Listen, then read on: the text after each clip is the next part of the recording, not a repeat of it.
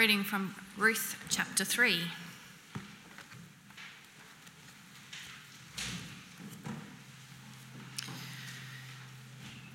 One day, Ruth's mother-in-law Naomi said to her, "My daughter, I must find a home for you where you will be well provided for. Now Boaz, with whose women you have worked, is a relative of ours. Tonight he will be winnowing barley on the threshing floor. Wash, put on perfume, and get dressed in your best clothes. Then go down to the threshing floor, but don't let him know that you are there until he has finished eating and drinking. When he lies down, note the place where he is lying. Then go and uncover his feet and lie down. He will tell you what to do." "I will do whatever you say," Ruth answered. So she went down to the threshing floor and did everything her mother-in-law told her to do. When Boaz had finished eating and drinking and was in good spirits, he went over to lie down at the far end of the grain pile. Ruth approached quietly, uncovered his feet, and lay down. In the middle of the night, something startled the man. He turned, and there was a woman lying at his feet. "Who are you?" he asked. "I am your servant Ruth," she said. "Spread the corner of your garment over me, since you are a guardian redeemer of our family." "The Lord bless you, my daughter," he replied. "This kindness is greater than that which you showed earlier. You have not run after the younger men, whether rich or poor. And now, my daughter, don't be afraid. I will do for you all you ask. All the people of my town know that you are a woman of noble character. Although it is true that I am a guardian redeemer of our family, there is another who is more closely related than I. Stay here for the night, and in the morning, if he wants to do his duty as your guardian redeemer, good, let him redeem you. But if he's not willing, as surely as the Lord lives, I will do it. Lie here until morning." So she lay at his feet until morning, but got up before anyone could be recognised. And he said, "No one must know that a woman came to the threshing floor." He also said, "Bring me the shawl that you're wearing and hold it out." When she did so, he poured into it 6 measures of barley and placed the bundle on her. Then he went back to town. When Ruth came to her mother-in-law, Naomi asked, "How did it go, my daughter?" Then she told her everything Boaz had done for her and added, "He gave me these 6 measures of barley, saying, 'Don't go back to your mother-in-law empty-handed.'" Then Naomi said, "Wait, my daughter, until you find out what happens, for the man will not rest until the matter is settled today." Well, thank you, Caroline. What a story. There's a plan. Risky. Indeed, we might not just say risky, but risque. Who said that? Would I send any of my daughters out on such a plan? Not likely. And yet Naomi sends Ruth, and Boaz, the consummate gentleman, no, that's not the right word. That's next week. The constant gentleman treats Ruth well. And the chapter ends with Naomi's excited words, "Wait, my daughter, until you find out what happens. This man will not rest until the matter's settled today." And we're left hanging, wanting to find out what happens. Now, we'll have to wait till next Sunday. You might be tempted to read ahead. Just resist the temptation just for now. Because in front of us is Ruth chapter 3. This is God's word to us today. And this chapter is all about rest. Let's pray. Father in heaven, speak to us. Speak into our lives. Help us to apply this wonderful story through the help of your Holy Spirit to us, that we would come to you and find rest. Amen. Rest is a theme that's close to everyone's heart. We look forward to rest, we think about it, we plan for it as we make our holiday plans. Every day, at the end of the day, we lay down our head to get some rest.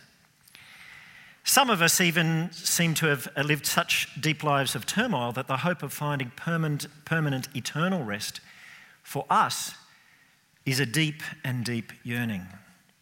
Rest is something essential to us as created beings. It's woven into the rhythm of our lives. We need it to survive, and we live for it. And rest is mentioned in this chapter. In the opening verse, when Naomi says to Ruth, I must find a home for you, the Hebrew word is rest. I must find a rest for you. And then in the final verse, at the end of the chapter, when Naomi tells Ruth, Boaz won't rest until the matter between Ruth and Boaz is settled that day. The theme of rest, if you like, at beginning and end, brackets this chapter and gives us a clue as to what this chapter is all about. Rest here in chapter 3 is not so much the experience of rest, that's next week. But in this week at least, Ruth and Naomi find the promise of rest. And for some of us, that's enough. I used to love watching the television show Getaway, because even though I never ever went on any of the holidays on Getaway, just thinking about them and going there in my mind for 20 minutes was somehow energizing. It was itself restful. Narelle and I didn't have a chance to get away for a holiday over the Christmas break. But in March, we're heading here, Second Valley, staying in that cottage, right? And in April, we're having a break with our family on the Sunshine Coast. Just having the promise of rest is energizing and enough to keep us going in the present. Plus, of course, all your wonderful personalities and the joy of being with you, of course, absolutely, without question. This chapter is about Ruth and Naomi finding the promise of rest. The rest Naomi is looking for Ruth, and by extension for herself, is a home and a husband and the security that comes with that of not being adrift, unanchored. But that's only a small part, of course, of the rest which God has envisaged for us in the Bible.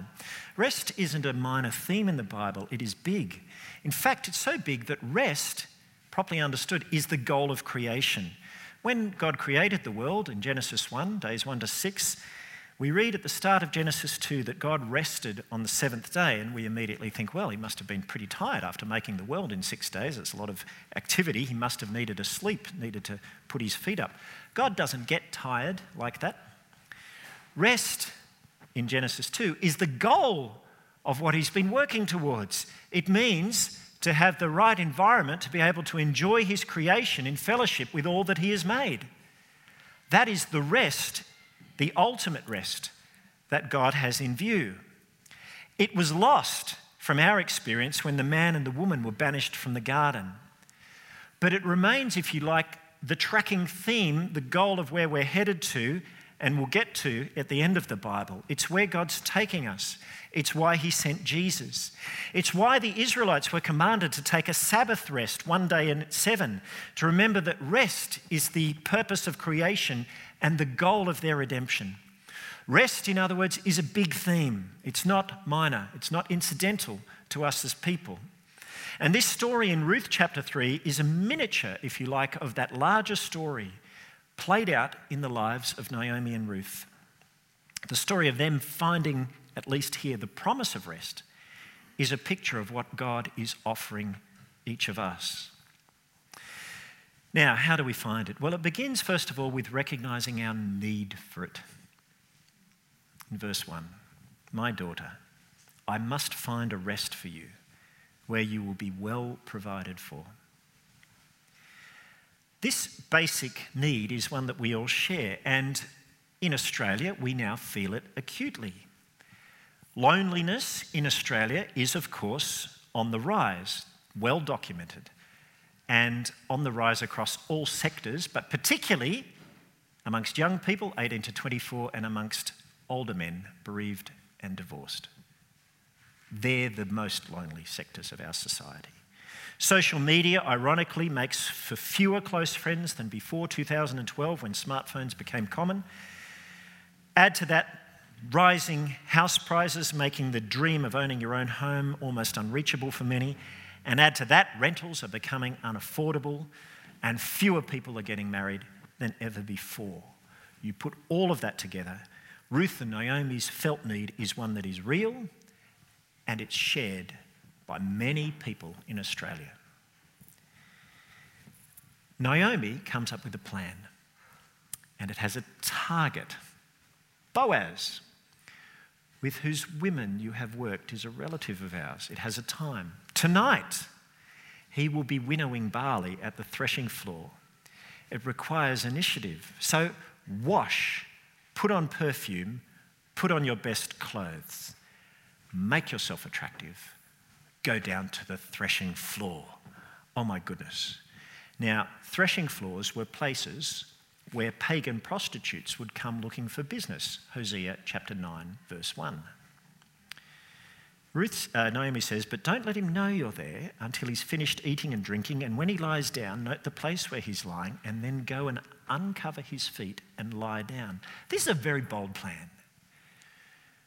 Risky and risque, especially for Ruth, who's a Moabitess. Moabites were viewed as sexually questionable. I mean, they were descended from the incestuous union between Lot and his daughter in Genesis 19. And then, of course, in Israel's history, the Moabite women had seduced Israelite men before, leading with an attempt to corrupt them and lead them to pagan idolatry, Numbers 25. Ruth's actions, therefore, her being a Moabitess, could easily be misinterpreted by any of the men there. She could easily be taken advantage of. It was very risky.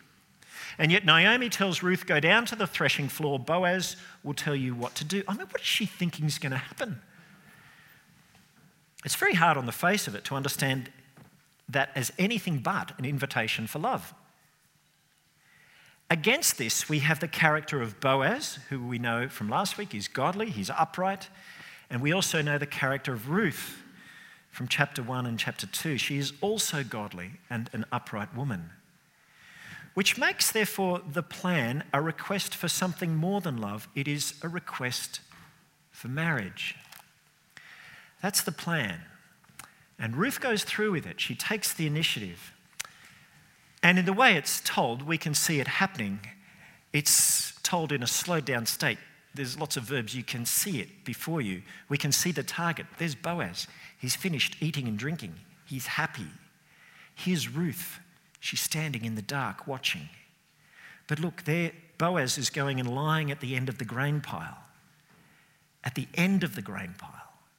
Between Boaz at the end and Ruth, there are lots of men also lying down, asleep. If Ruth was discovered, they may take advantage of her. But Boaz has told them not to, right? But how would they know it was Ruth in the dark? It's risky. But Ruth takes the initiative. She approaches Boaz quietly. She gets there. She uncovers his feet. That's an essential part of the plan. Boaz needs to wake up in the middle of the night. She lies down. She waits until the moment comes. In the middle of the night, Boaz wakes. He turns. There's a woman at his feet. He's startled, right? We're told he's startled. Now, if he cries out when he's startled, everything is lost. The plan's blown. Ruth's reputation is in tatters. Almost certainly there'd be no wedding.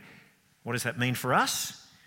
No great-grandchild David and no greater son of David, Jesus. It all turns on Boaz's reaction when he's startled. Is he going to make a noise or not? What will he do? Well, given the attention, of course, he's given Ruth the day before, chapter 2, you heard about that last week, given the esteem that he's held her in, if Boaz had gone to sleep thinking of any woman, it would have been of her. If he'd have dreamt of a woman, it would have been of her. Now he wakes. There's a woman there at his feet. There's no way it could be her, the woman of his dreams. There's no way, right? Who are you? He whispers. And then the answer comes, and it's too good to be true. A whispered revelation he could scarcely have dreamed would become real. I am your servant, Ruth. It's her. And then she whispers, spread the corner of your garment over me, since you are a kinsman redeemer of our family. Now, this is not an invitation to some sort of tawdry coupling in the dark. It is so much more. This is an invitation to marriage, because Boaz is one of Ruth and Naomi's kinsman redeemers.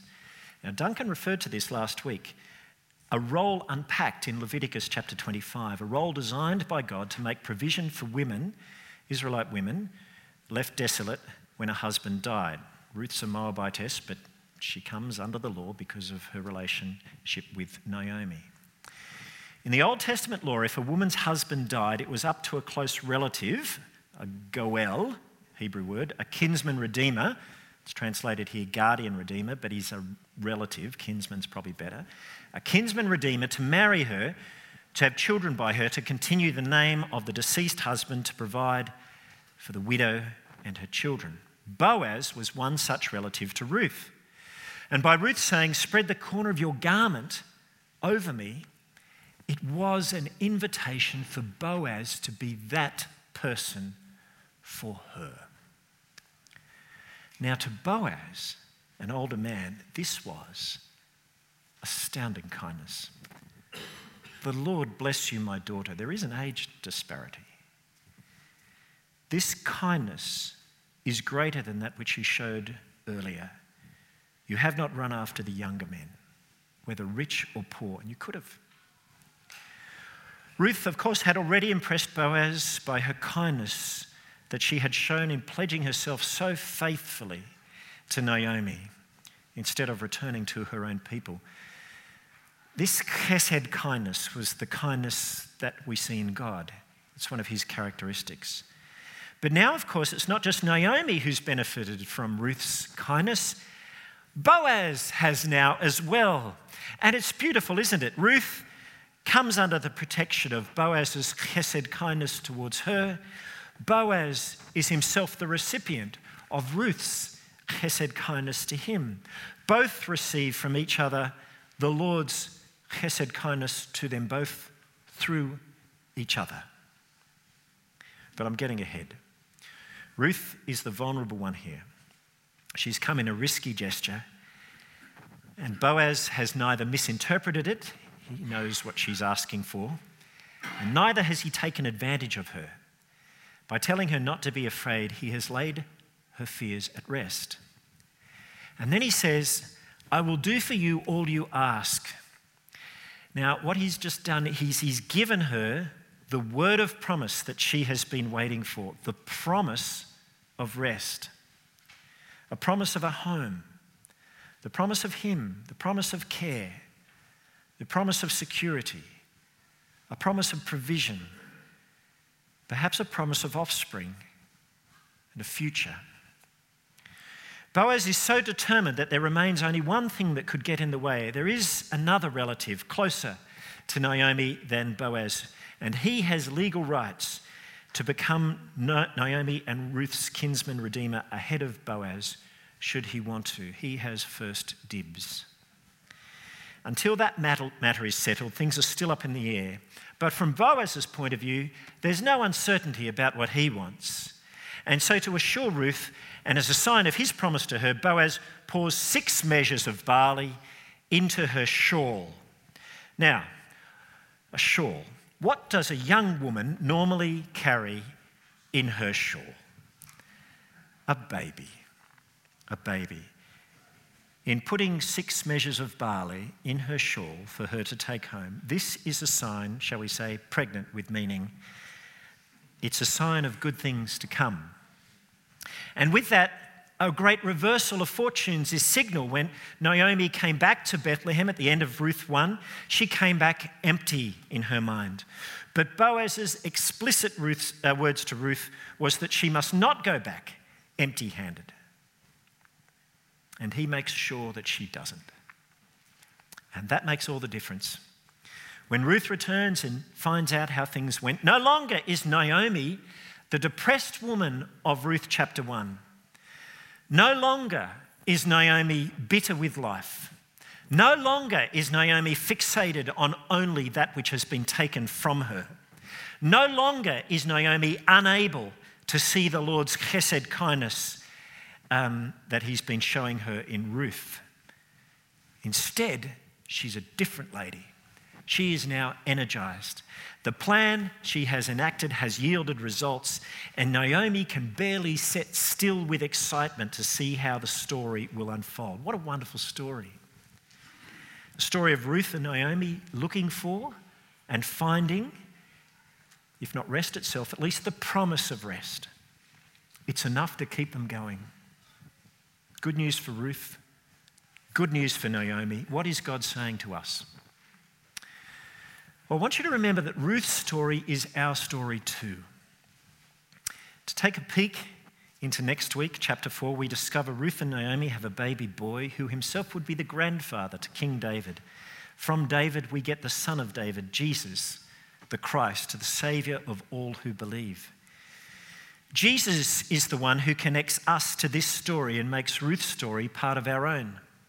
What is God telling us? Well, remember that this story of Ruth is a micro picture of our own because the Lord is the same Lord. Yes, we're at a different point in salvation history to Ruth. Ruth lived in the time of Judges when there was no king. We live under the reign of Jesus, the King of Kings. But the Lord is the same, even though we're at a different time. And he's just as much at work in the circumstances and details of our lives as he was with Ruth. So what does Ruth's story here tell us about how we might find rest in all its fullness? Well, I want to suggest that it tells us at least two things, just two.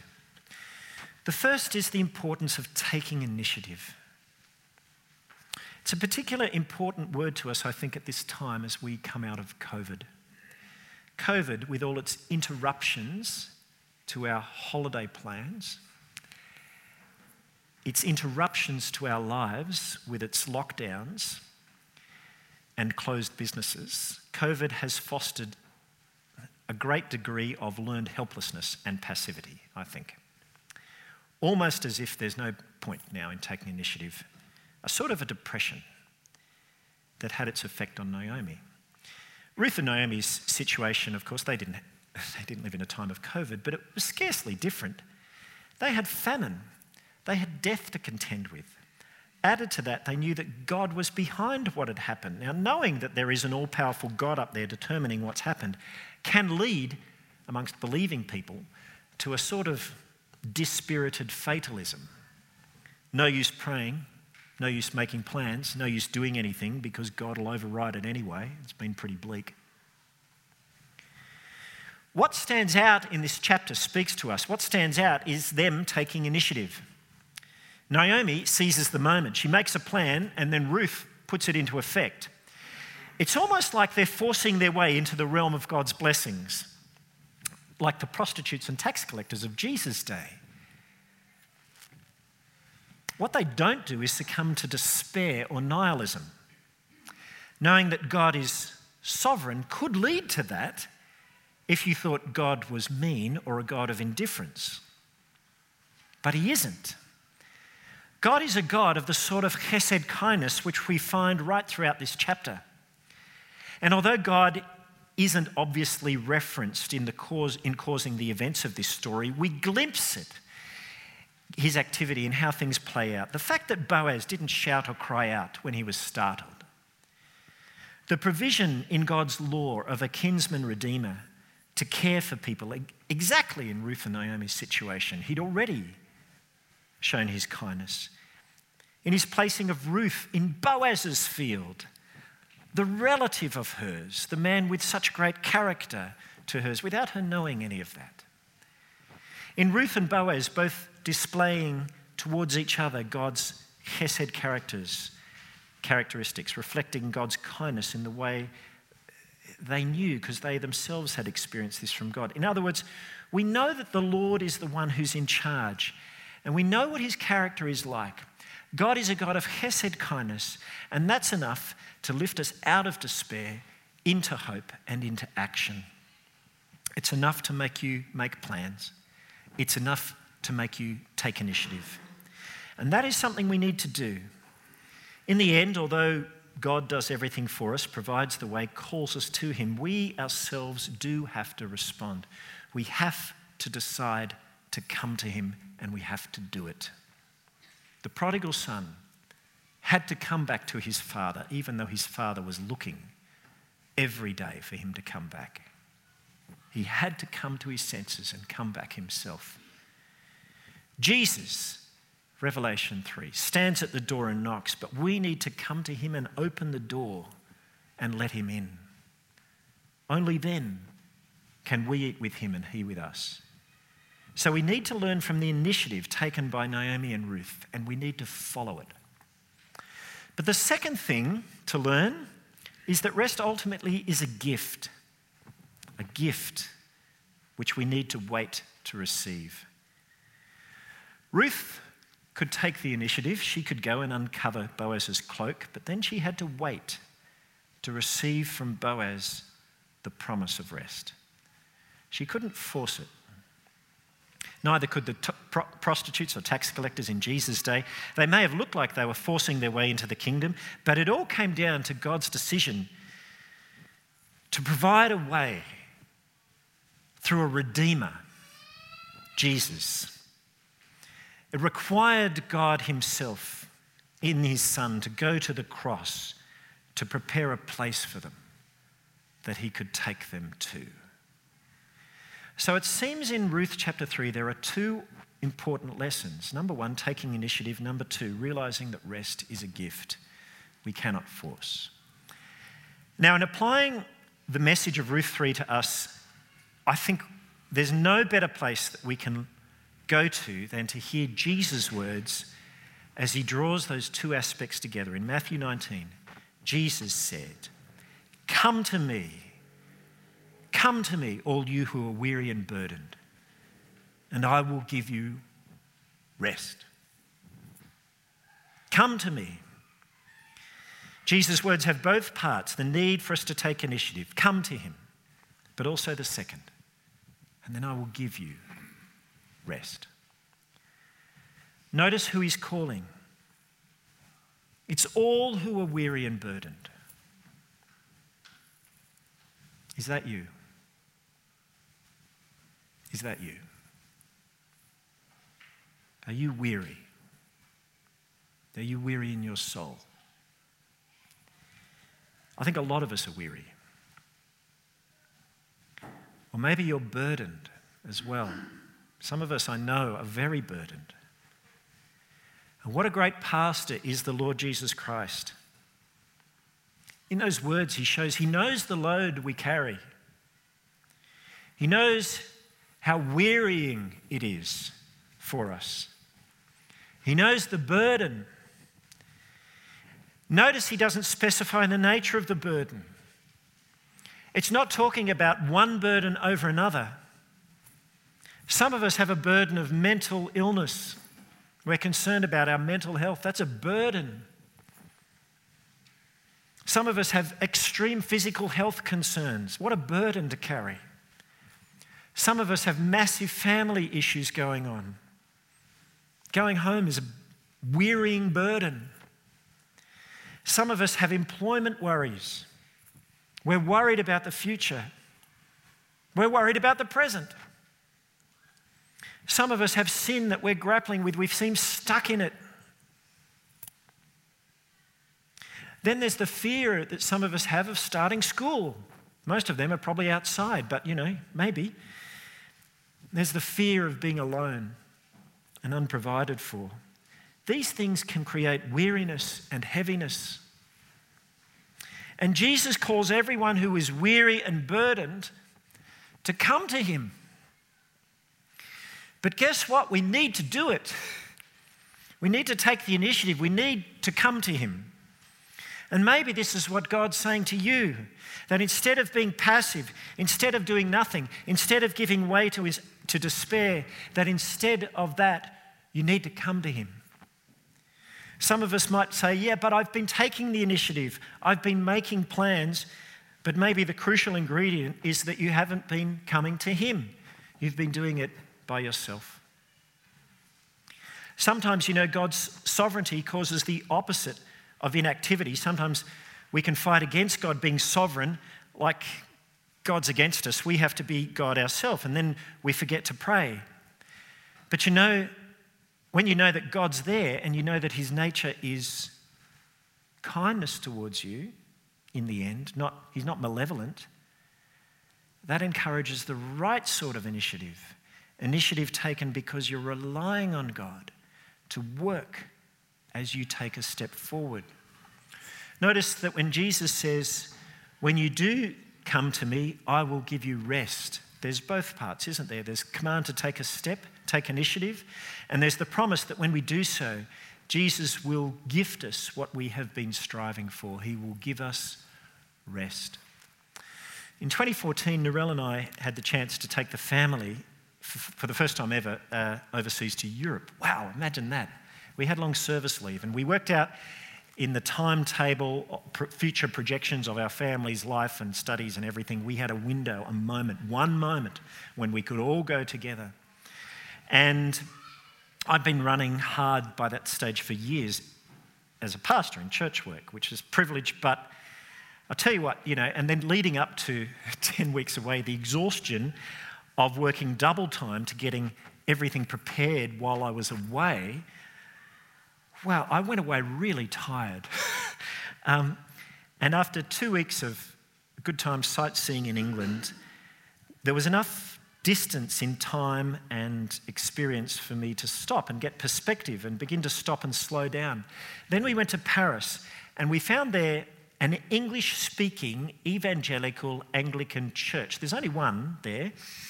And we went there, and they served wine and cheese beforehand. I thought, how French, what a great idea. But I remember the sermon that day, not just the wine or the cheese. The minister didn't preach. It was one of the elders, a lay person, who preached. And he preached on one verse. He preached on Matthew 11, verse 28.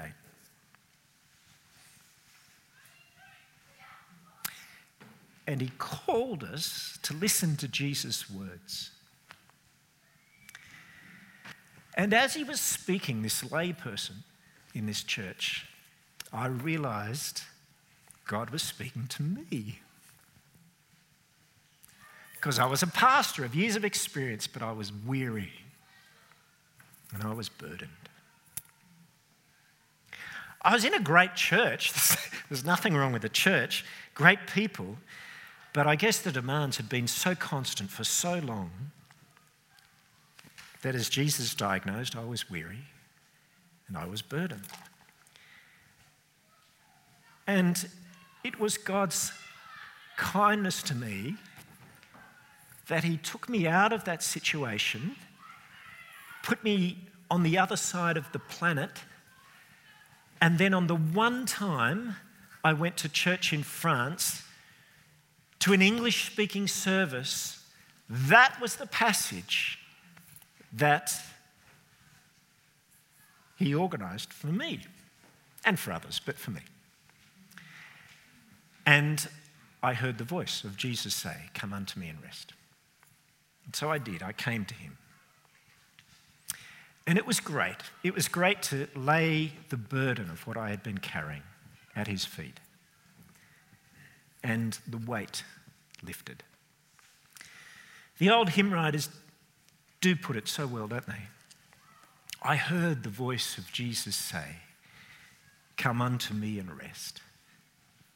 Lay down, thou weary one, lay down thy head upon my breast."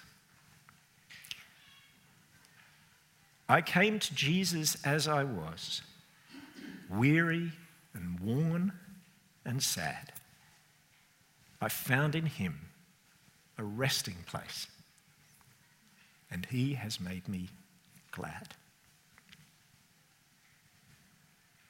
Well, Jesus is still calling us to come to him. And we're going to take a moment now to do just that, to come to him. All you who are weary and burdened, and lay that burden at his feet, for him to give you rest.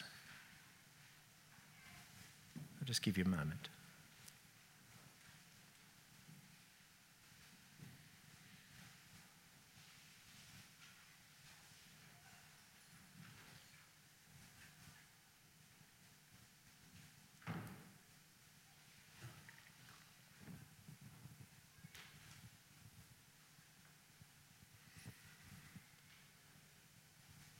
How kind you are, Heavenly Father. How kind you are in giving us a pastor in Jesus,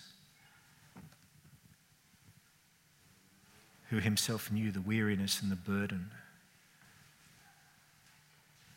of living this life.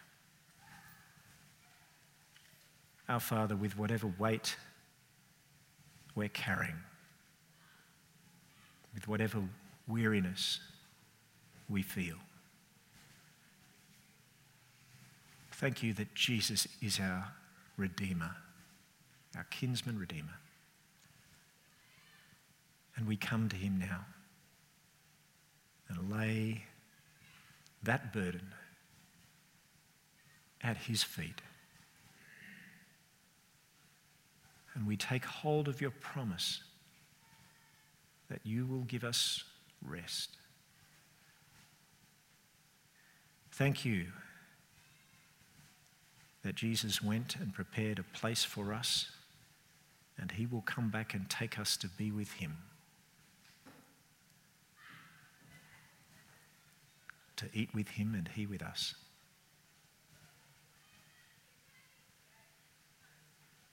Please be at work also in the details of our lives, and travel with us and bring answers. And we call upon you in the name of Jesus. Amen.